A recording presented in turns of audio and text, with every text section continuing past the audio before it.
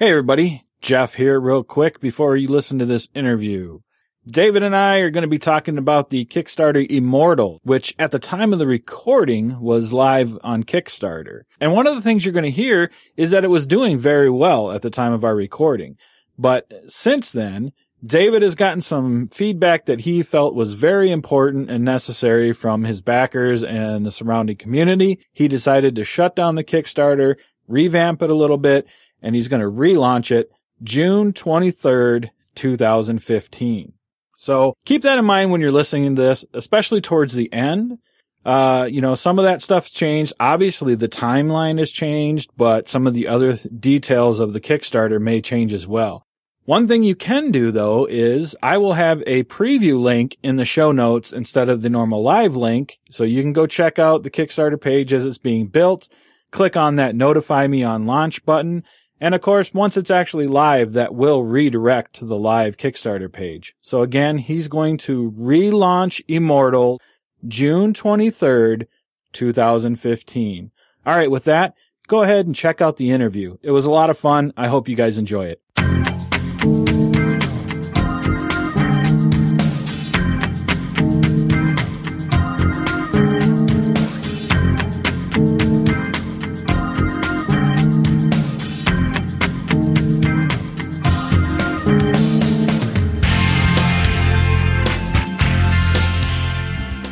Welcome to the Game of Crowdfunding Interview Edition, recorded Wednesday, June 3rd, 2015. That's right, we are back with another interview, and we've got somebody with us that has a project on Kickstarter right now.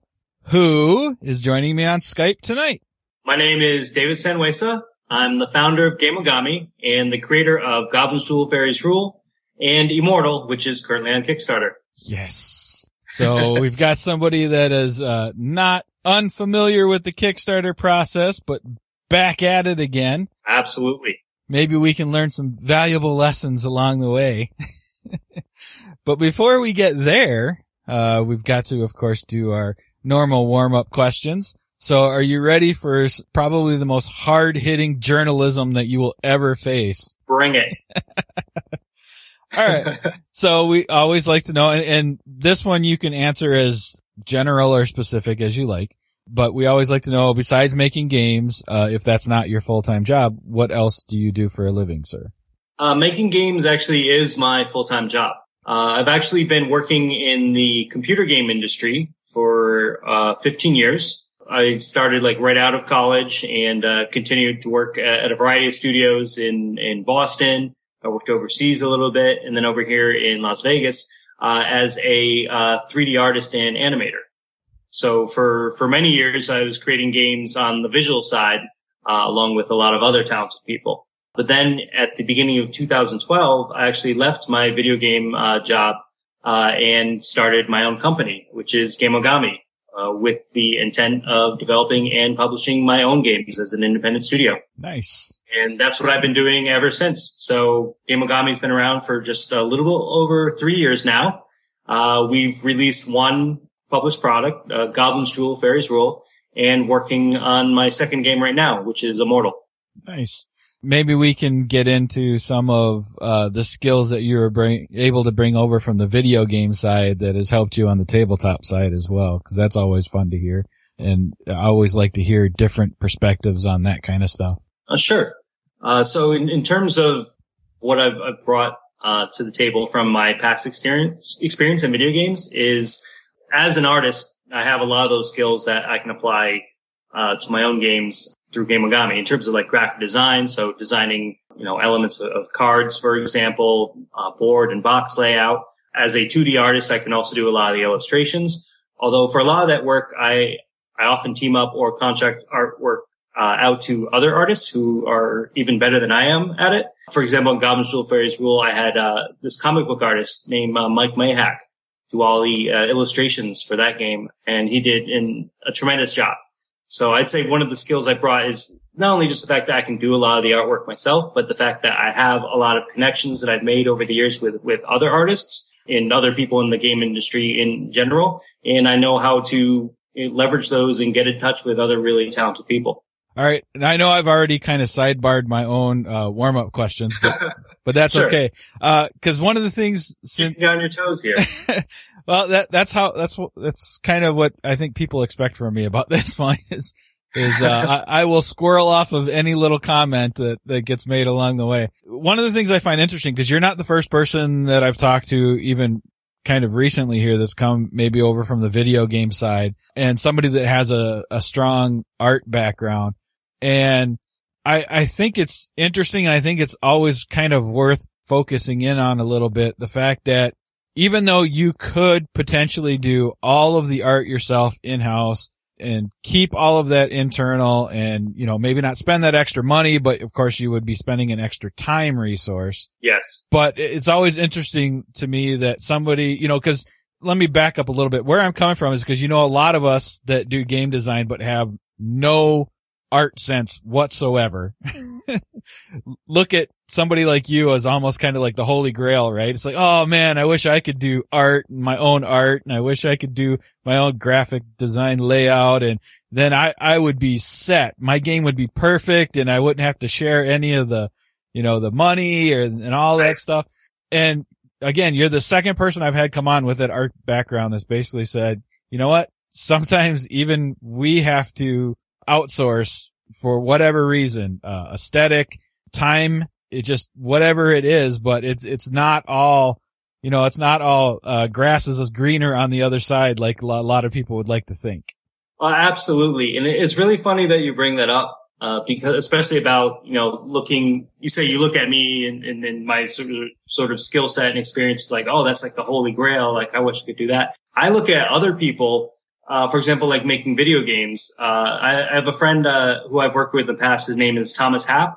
He's the creator of a game called Axiom Verge, which was recently released, I think, for PlayStation Network and also on Steam. And he is the sole person who's been working on that game. He did all of the graphics for it. He did all of the programming for it. He did the music for it.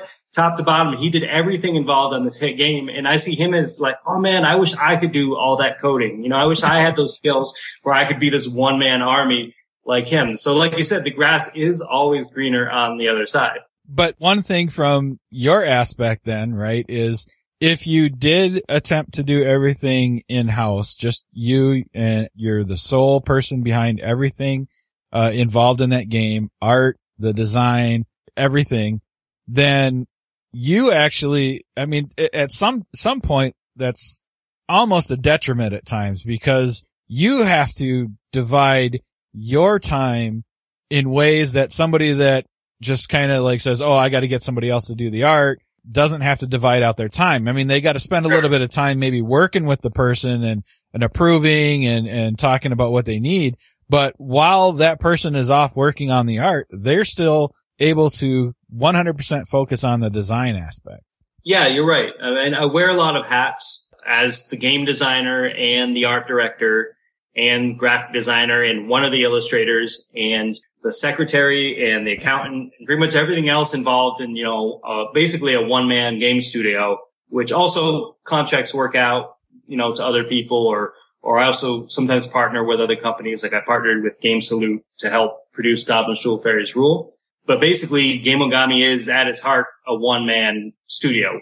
And so balancing those different responsibilities, it's not even just about the amount of time it takes. It's like the context shifting, right? Like the fact that you got to put on your different hat, gear your mind towards a different type of task. And that in itself burns a lot of energy and it takes a lot of focus to try to focus on one thing at a time. Because if you don't, you could screw it up. Right, exactly. Right, so that's why it really helps to get other people involved, whether you can hire someone or team up with someone. Even if you have those skills, you still might not necessarily be the best person for the job just because your time and your focus will be limited. You just hit on what I was going to kind of go for.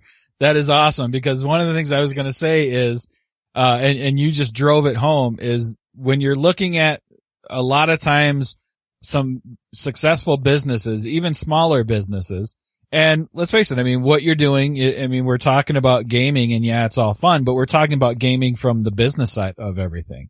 So when you start looking at these smaller businesses that are successful, and even larger businesses, one of the things that you'll find a lot if you dig deep and kind of look at what's going on, there's somebody there that realizes what they can't do for whatever reason. Again, time, whatever else. And they're willing to let somebody else do that so they can focus their time and energy on what they know that they can do to make something successful. Yes, definitely. And I've had a lot of people ask me well, David, you're an artist. Like, why don't you just do all the artwork yourself? Why are you paying other people? It's like, well, if I did that, Immortal would come out like in 2023. Right? Like, it's just like, there's so much artwork here to do. And I'm doing some of it, and I try really hard to schedule myself to do as much as I can here and there. And I want to do more for the project as it wraps up, because I take a lot of pride in it. Like, I want my artwork to get out there. For example, like Immortal is a game all about mythology, right? So there's certain mythological characters that I really want to draw. Like, I want to be the one to paint the Wendigo, or to do Hercules, right? To the characters that I have in my head and I want to bring to life. So I'm making sure that I am doing some of that just for that personal pride and for that personal expression. But the other 70 characters that the game is going to need, I can't do all that myself and get this game out in any conceivable amount of time. So that's why I need help. And I've been really fortunate to find help from such talented people. Well, you know what? Let me steer my ship back. Okay. Hey. Sorry to sidetrack again. No, it's awesome. I love the conversation we've had just even so far, and what we're kind of delving into. And again, it's not you, it's me. I'm the one squirreling off of anything that gets said, which again is normal. So, warm up questions. Yeah, that's right. I have some of those. Yeah, cause we're not quite warmed up yet, David. So. I don't know about you. I'm on fire. You are, sir.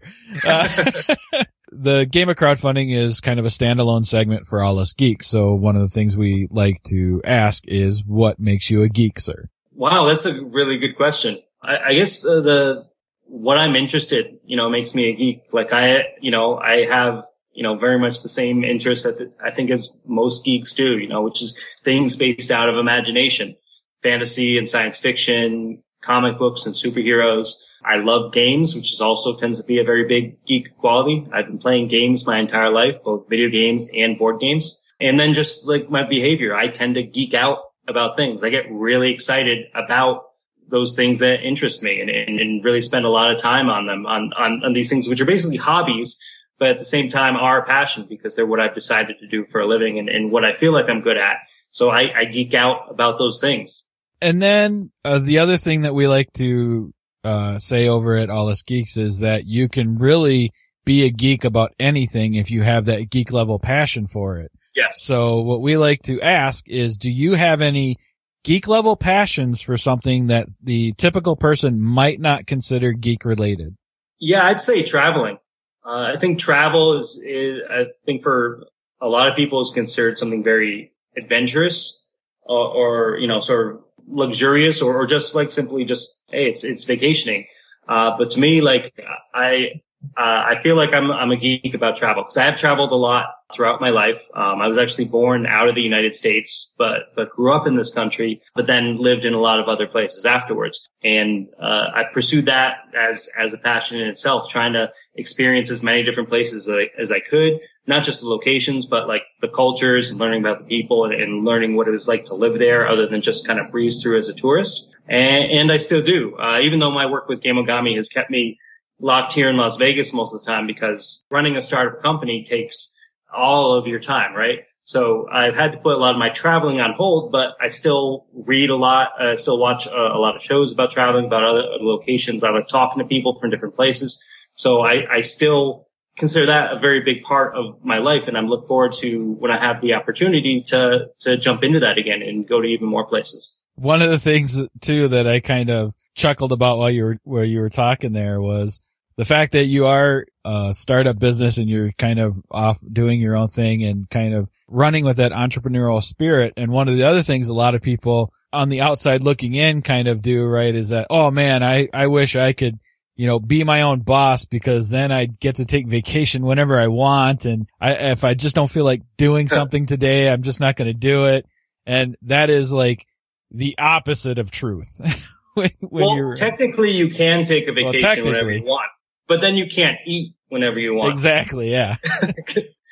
Because as it is, like, especially at the beginning, and if hopefully that changes if you're successful enough. But at the beginning, every cent and every moment of your time is going into your company. And if you're not making that work, well, then you're just lighting your money on fire. And that's money that you need to pay bills, money you need to eat. You can take time off, but you're not getting paid time off. Exactly. I mean, you're costing yourself money depending on what business you're in, and what you're trying to run. But generally speaking, if you're not there, you're not making money. Absolutely. Although, like, I do have to say, and I think most other entrepreneurs, most of the people who have started up a business will say is that I love doing what I do. Like, it's work, but it's the work that I enjoy, right? So I don't necessarily want to take a vacation from it. Like, obviously I want to take vacations because I need to rest. I need to spend time with family. I need to celebrate that and experience new things. But at the same time, I don't want to take a vacation from my work. I'm not, it's never like, I can't think about another game. I can't look at another pixel. Like, no, I love what I'm doing. So I never need a getaway from that. Nice. Yeah. And that's what everybody should kind of be striving for, right? I mean, at the end of the day, you spend so much time at work. You should hopefully enjoy what you're doing, because that's a significant chunk of your life. Absolutely. All right. Let's see here. You kind of really touched on, I mean, you were in the video game space for quite a while, and then you started Gameogami. As of right now, and correct me if I'm wrong, I mean, Gameogami has pretty much been tabletop games, correct? So far, yes. Okay. So something that was always a plan with Gameogami, and still is to actually develop both video games and tabletop games. That's where I was going to go. Right. I pick up what you're throwing at me. So basically that's why even the logo for Gameogami. There you go. Right, there you go. So it looks like a origami version of a PlayStation controller. Right. So, and that's basically to hint at what Gameogami is all about. That intersection between paper games and video games. Nice. I like that. So I've basically developed, I've actually have a lot of, I think most designers would tell you they've got about 20 games that they're working on, and I'm no different. I've got a lot of, irons in the fire, I think is the expression, or juggling different things in the air. Basically, I'm working on a lot of different games at once, probably unwisely, because it's always best to focus your time on a single project. But the first two are Goblin's Duel Fairies Rule, which is already released, and Immortal, which is going to come out. And those are, like you said, they're physical games, they're tabletop games. But there are also games that I'm working on developing as video games, both for the PC and for mobile, for iOS, for Android. So Goblin's Duel Fairies Rule, we've actually already started, me and a programmer friend of mine already put together a little demo of it. So that's a game that we will eventually release out there as a small little family card game of rhyming and reason that you can play on your phone or your tablet. And the same thing for Immortal. Eventually, Immortal is going to be a video game, so you can play it with people around the world. So it will have the same kind of gameplay experience, but instead of like the more social aspect of sitting around the table playing it, it's going to be that more competitive scene of playing against a whole stream of opponents through asynchronous gameplay. Like, for example, like Summoner Wars on the iOS or Hero Academy has. Nice. And thank you, by the way, for at least throwing in the Android in your description, because those of us here at All Us Geeks are Android users, so we always appreciate that and try to give love to anybody that comes over to the Android platform whenever possible. Yeah, I don't play favorites, right? If you got a system, I want to get my game on there.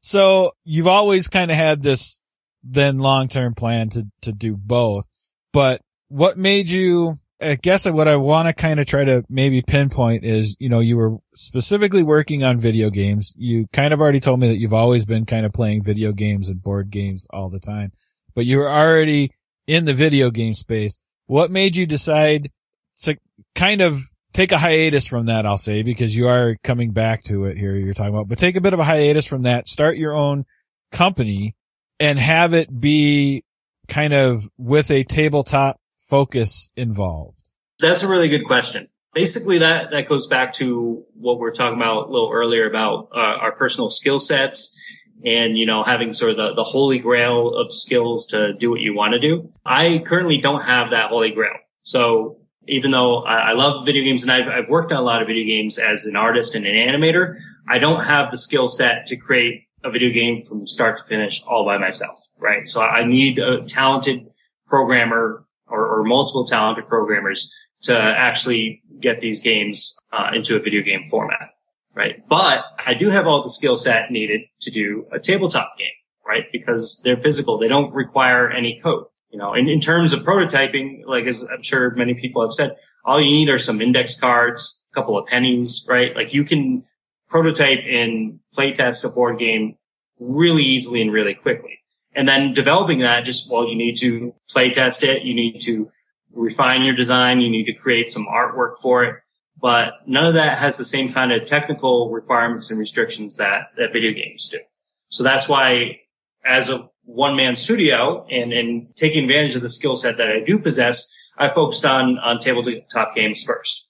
But I am teaming up with other people. And as Gameogami becomes, more successful, as I'm able to grow to, get to the point where I can actually take on employees, computer programmers will definitely be a big part of that so that we can then move on to creating video games as well on a much quicker basis. And then a question I like to ask as well, especially for somebody that does create the business like you have and has the focus that it is. And you've actually kind of, well, I'll still probably ask you your preference, but you've kind of answered one of the questions I tend to ask just by the fact that you've created the company and you've got it going and now you're dealing with Kickstarter, but you're doing the business side of everything. Yes. So one of the questions I usually ask is, do you have any desire to kind of be a full-blown publisher, like taking on other people's designs, or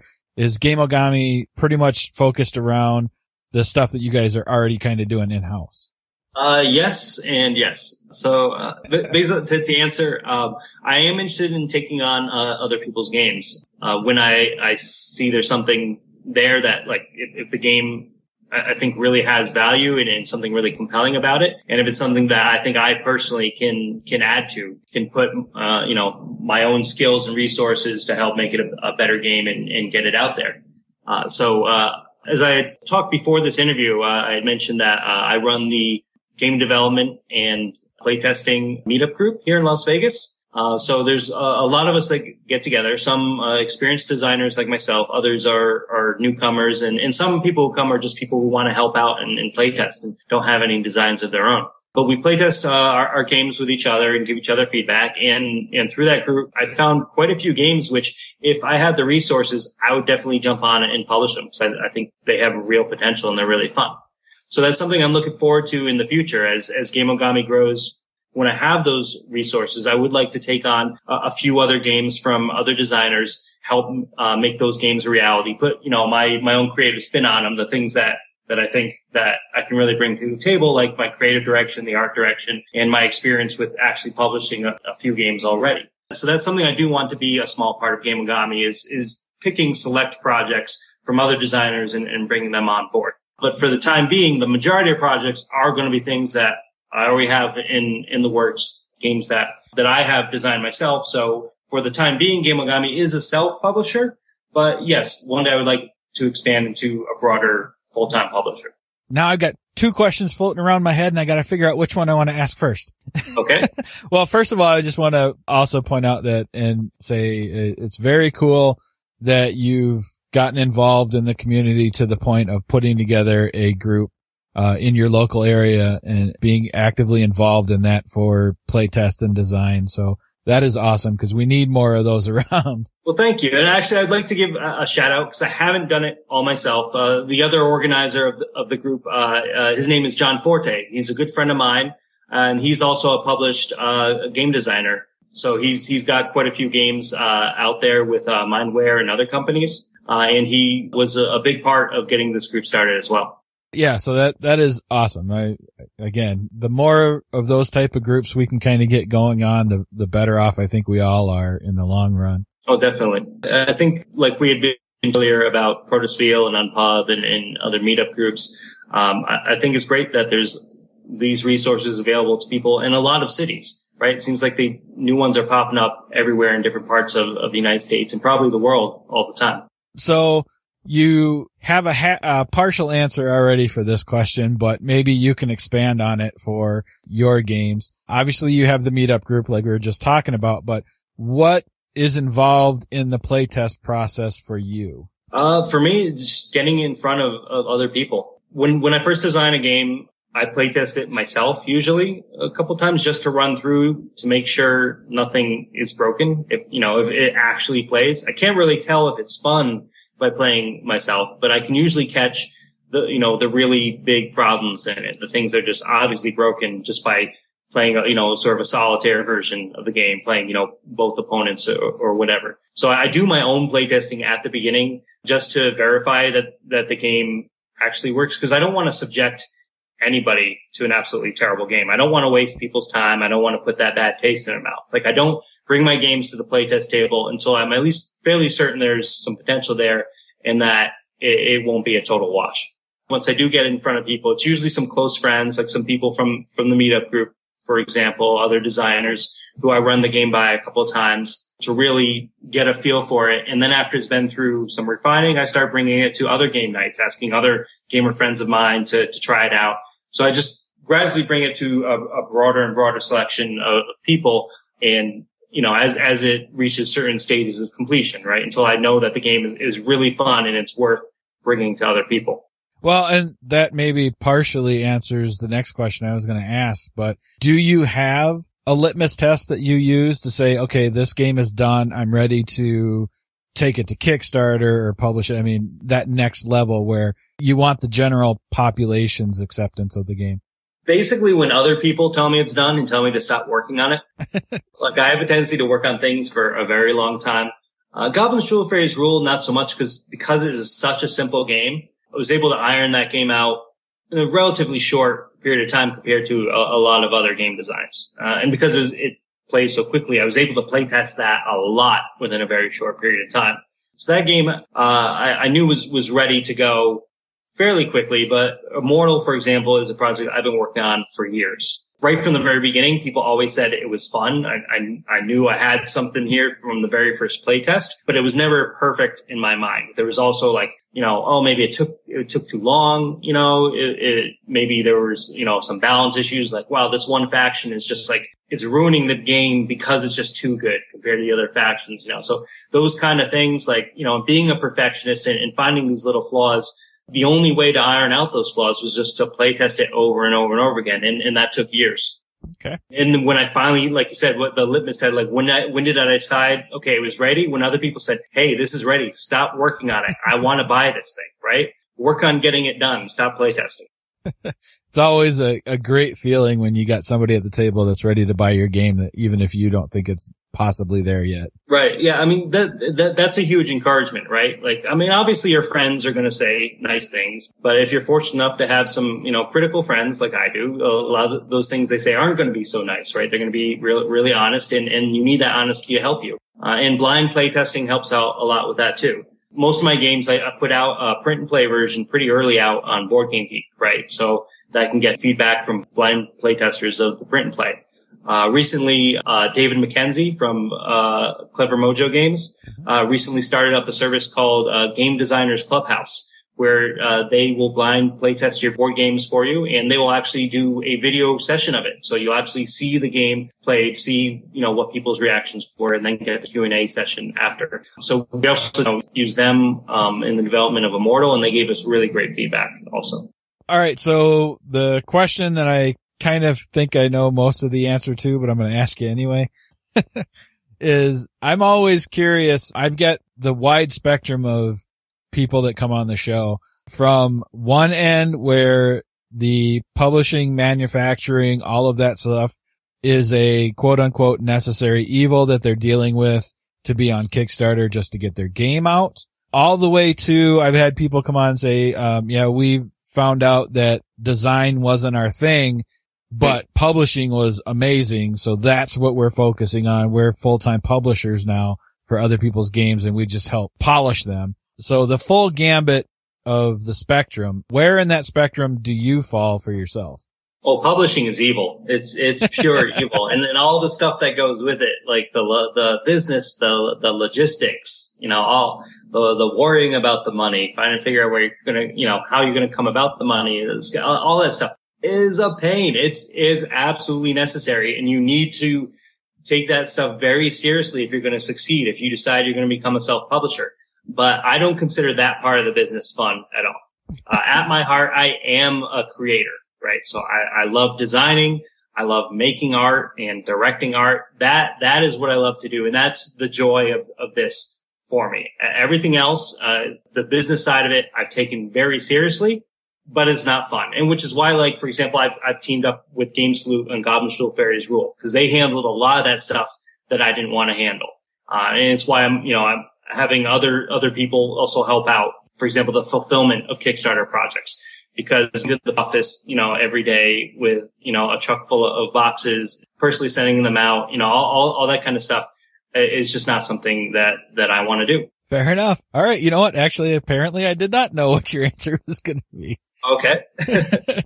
Cause, you've already taken a lot of those steps and kind of really fleshed out, like you said, you've taken it very seriously. Yeah. Well, I want to be smart with my business, and I want to be able to give people the things that they pledged for without screwing up, right? Like, cause they deserve it by backing my work, by giving that money early. Like, they really deserve to get something awesome, to get it to them in the most timely fashion we can, to make sure they're not getting defective products or overpriced products or anything like that.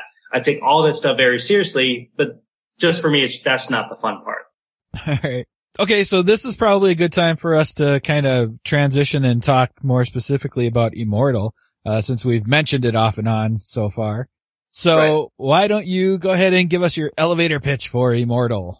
Okay, so Immortal is a strategy board game of warring mythologies. So it's this conflict between the different gods and goddesses and heroes and monsters of different world cultures. So we have the ancient Greeks with their gods like Zeus and Athena, and monsters like Medusa and the Minotaur. We've got the Norse with gods like Thor and Odin and Loki and big monsters like the Midgard serpent. We have Japanese mythologies represented.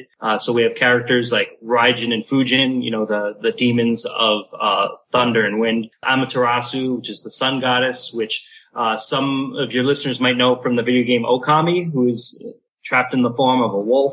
We also have characters from Native American legend, like I mentioned earlier, the Wendigo, the Great Spirit, Coyote, and Silver Fox. So world mythology was always a passion of mine. So I wanted to grab all these really fantastic characters that I've loved since a childhood, and that people have really loved and carried their imagination for thousands of years. And I wanted to put them in this game and represent them both visually and in a gameplay sense. Give each character and each faction a really solid flavor and particular strategies that they can be used within the game. So Immortal, it encompasses all that. It encompasses this mythological theme, the individual personalities of those characters, and the strategic flavor of each faction. Yeah, I asked you to do an elevator pitch, and then you answered like two more questions I was going to ask. So I don't even know if I need to be here.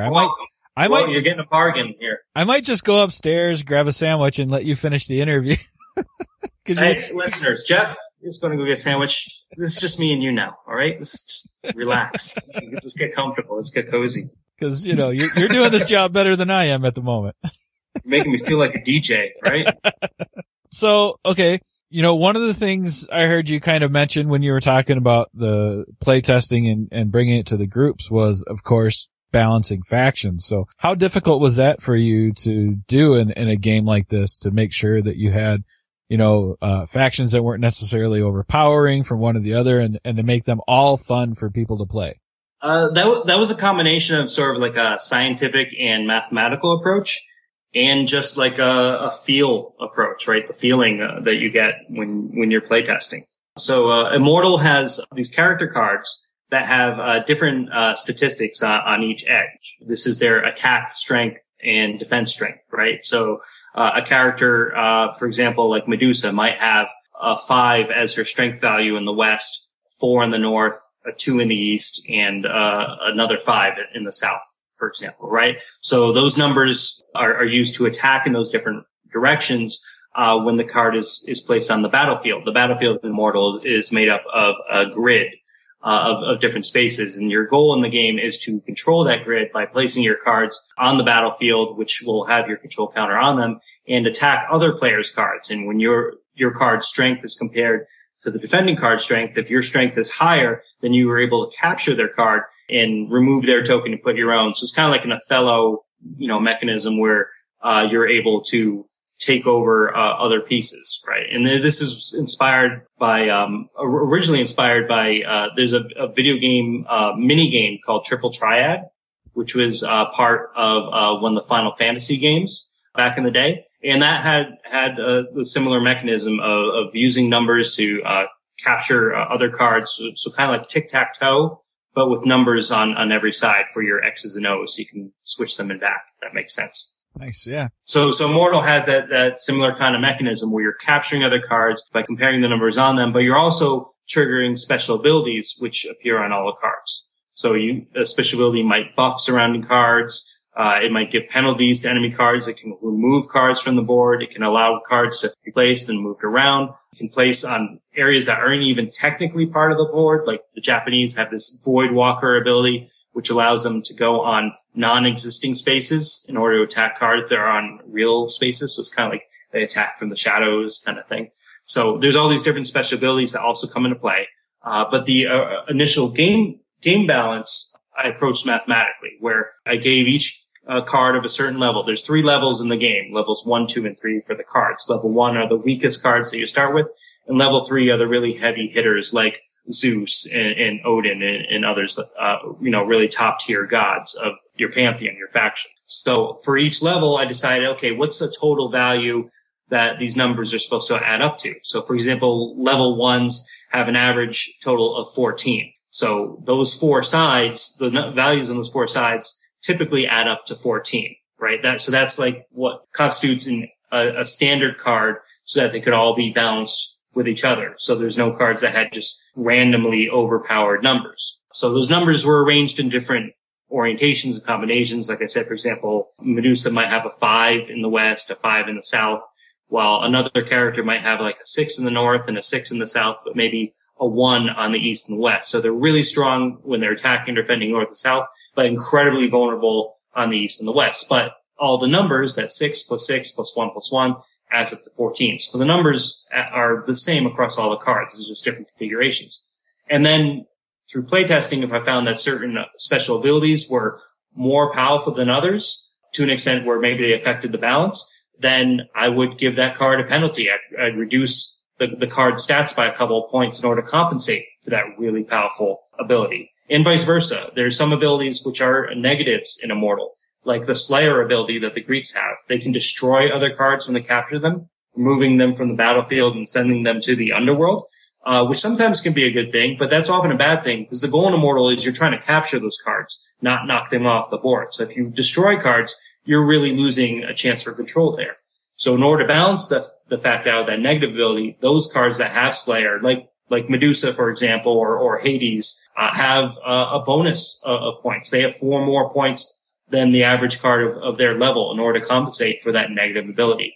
So by setting that sort of standard numbers where I knew, okay, all the cards were technically equal to each other, then through playtesting, it helped me figure out which abilities really were stronger because I knew it was the abilities causing those balance problems, not the stats. And then I could dial those in by either changing the ability or weakening the stats of those cards in order to compensate. So let's see, it's a 2 to 4 player game. What's the game play time on this one? If you're playing the standard game, it's about 20 minutes per player for new players. I think once players are, more experienced with the game, they might be able to play maybe 12 to 15 minutes per player for the play time. For example, like a 3-player game, at least for your first game, is going to average about an hour. Okay.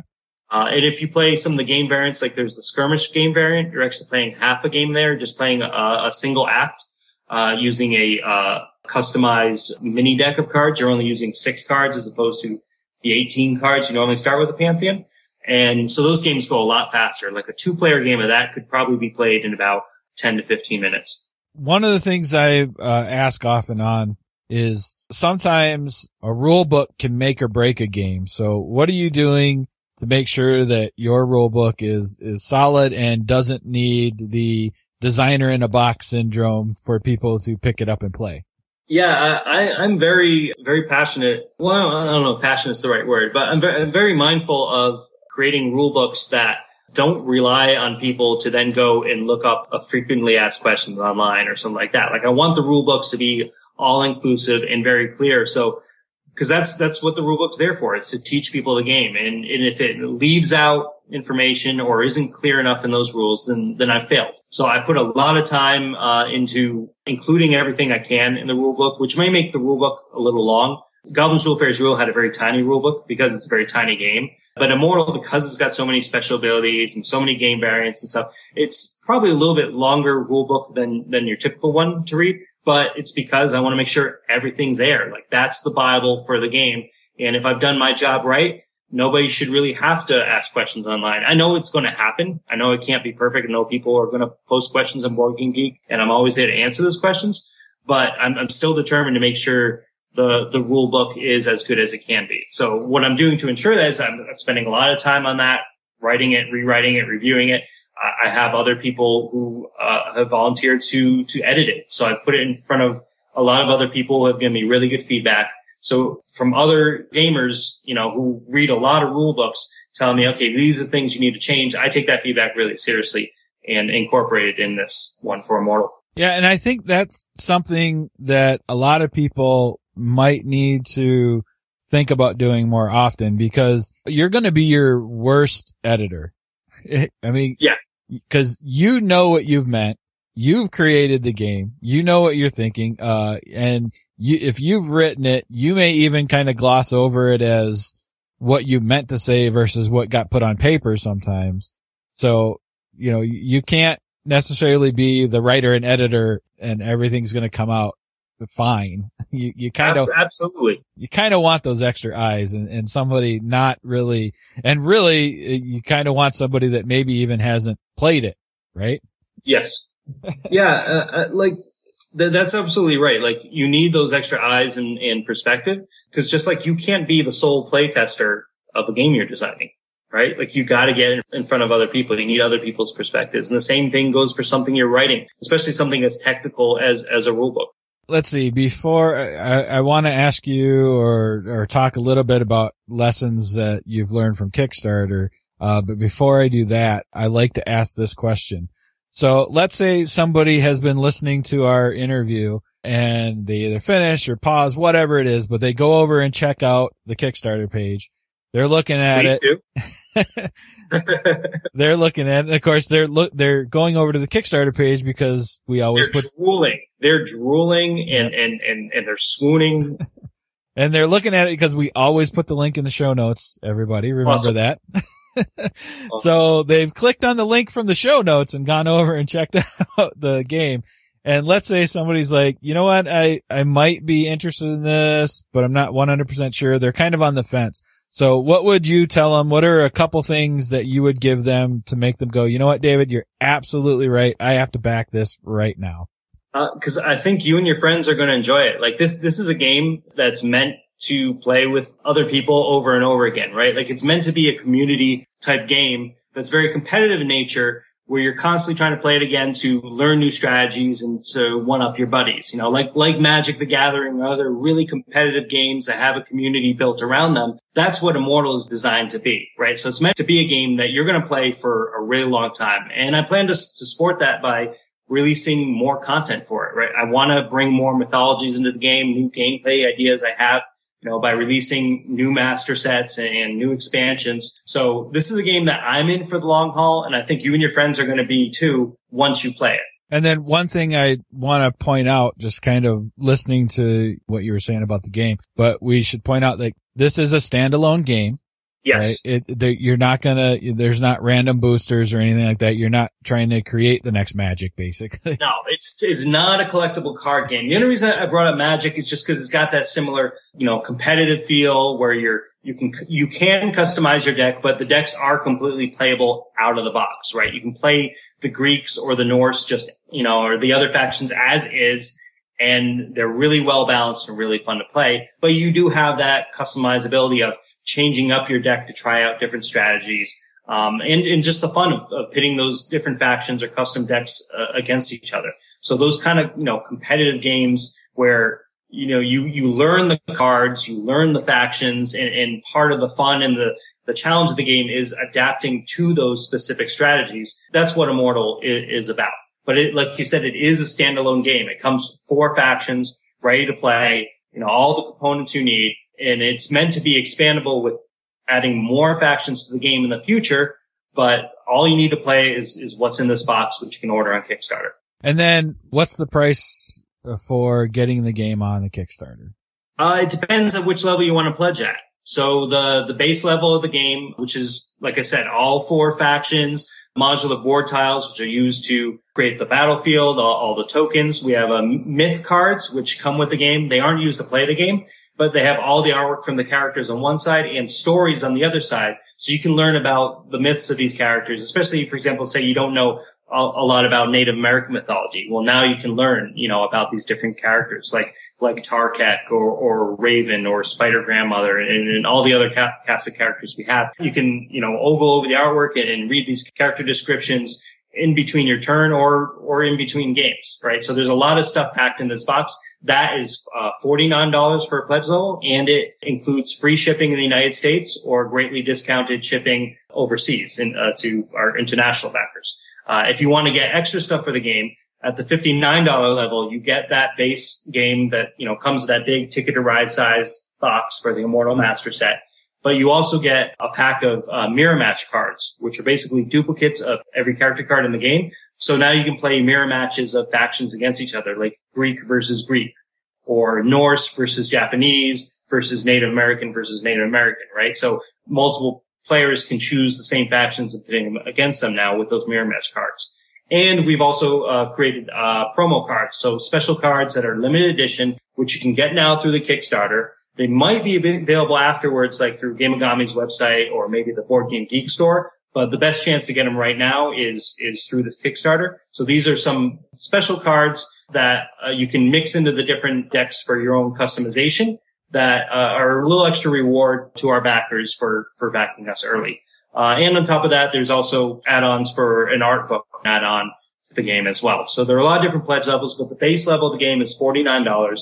And the deluxe game with those extras like the promo cards and the mirror match cards, that's $59. And both of those include free shipping in the USA. At the end here, I always do a quick kind of stat count, if you will, of the campaign. So we'll come back around to it. But for Sure. right now, how about we talk about what kind of lessons would you like to share about the Kickstarter process, with this being third project, right? I mean, second game. Right. Third project that I've created and managed myself, but actually fourth project I've been involved in. Okay.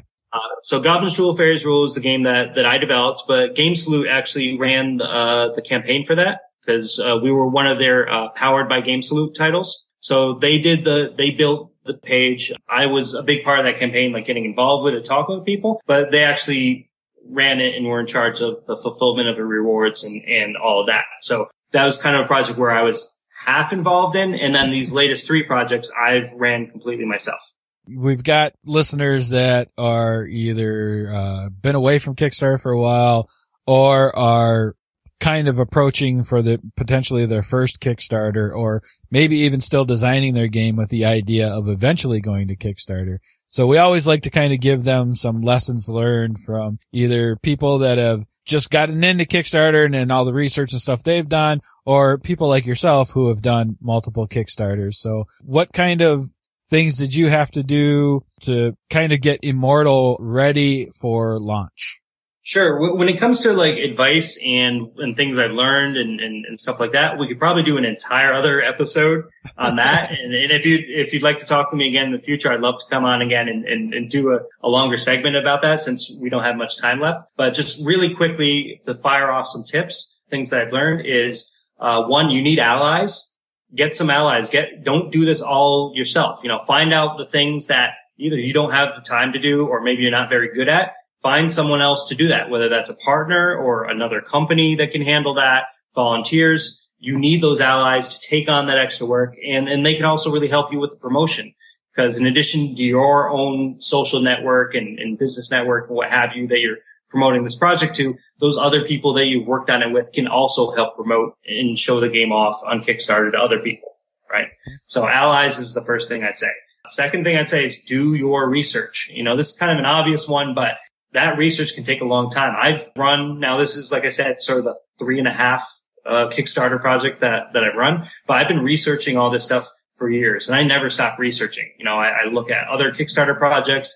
I listen to podcasts about Kickstarter advice, like yours and like others. And I'm constantly adapting my strategies based on this advice and what's going on out there. And from what you'll see from this research, you'll see that Kickstarter has become incredibly competitive. There's so many projects, especially in the game space, all out at the same time. So many of them are good, and a lot of them will probably have much bigger budgets from much bigger companies than you, right? So in order to compete at their level, you are going to have to fight and scrape and make sure you have the most solid, most appealing project you have, and fight every minute just to get the attention, to constantly be promoting and marketing your project, getting it out there. It takes a ton of work because it's so competitive, but doing your research, paying attention to what other projects are doing right and what they're doing wrong will help you be competitive.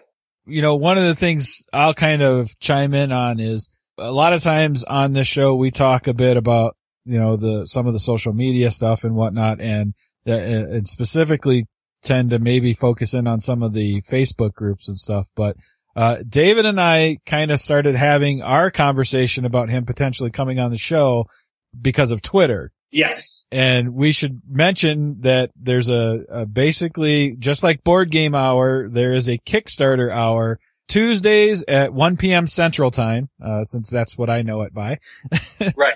And there's a Kickstarter hour every Tuesday at 1 p.m. Central Time that you can actively get involved in. And that is something that we would love to see more people get involved in. Absolutely. Thank you. Yes. I attend it whenever I can. I've had to miss a few or come in late, but I try to get there when I can. And that is actually how David and I kind of started talking, for him to kind of come on and for us to have this interview. So, even from that aspect, I mean, we kind of networked a bit, but we also were able to share advice and feedback and all of that stuff. And just like Board Game Hour, there are questions and sometimes, and then like a theme to the day.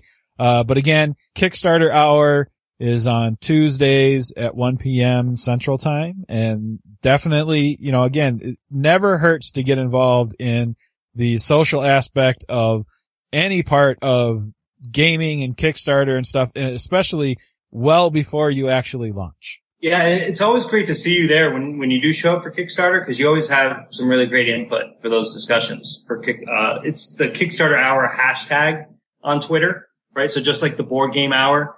So for that 1 hour, just listen to that hashtag and send your tweets out with that Kickstarter Hour hashtag to be part of our conversation. And we usually have like a different topic each week, but we also just give free-form advice too, and free-form discussions of ongoing and past Kickstarter projects. So it's always glad when I see that, all us geeks, tweets start coming in. I'm like, oh yes, all right. So this is another great member we have coming back for the Kickstarter Hour.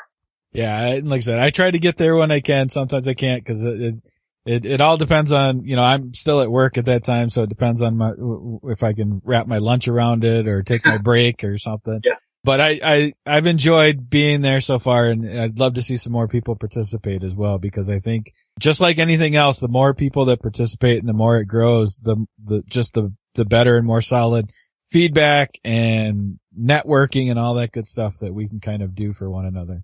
Absolutely. And I intentionally scheduled it during that same hour, different day, but the same hour as Board Game Hour and Indie Dev Hour. So Board Game Hour is on Mondays, at, like you said, 1 p.m. Central Time, 11 a.m. Pacific Time. Indie Dev Hour is the same time on Wednesdays. So Kickstarter Hour is that time frame, that 1 p.m. Central Time on Tuesdays, kind of sandwiched in between those two others during the week.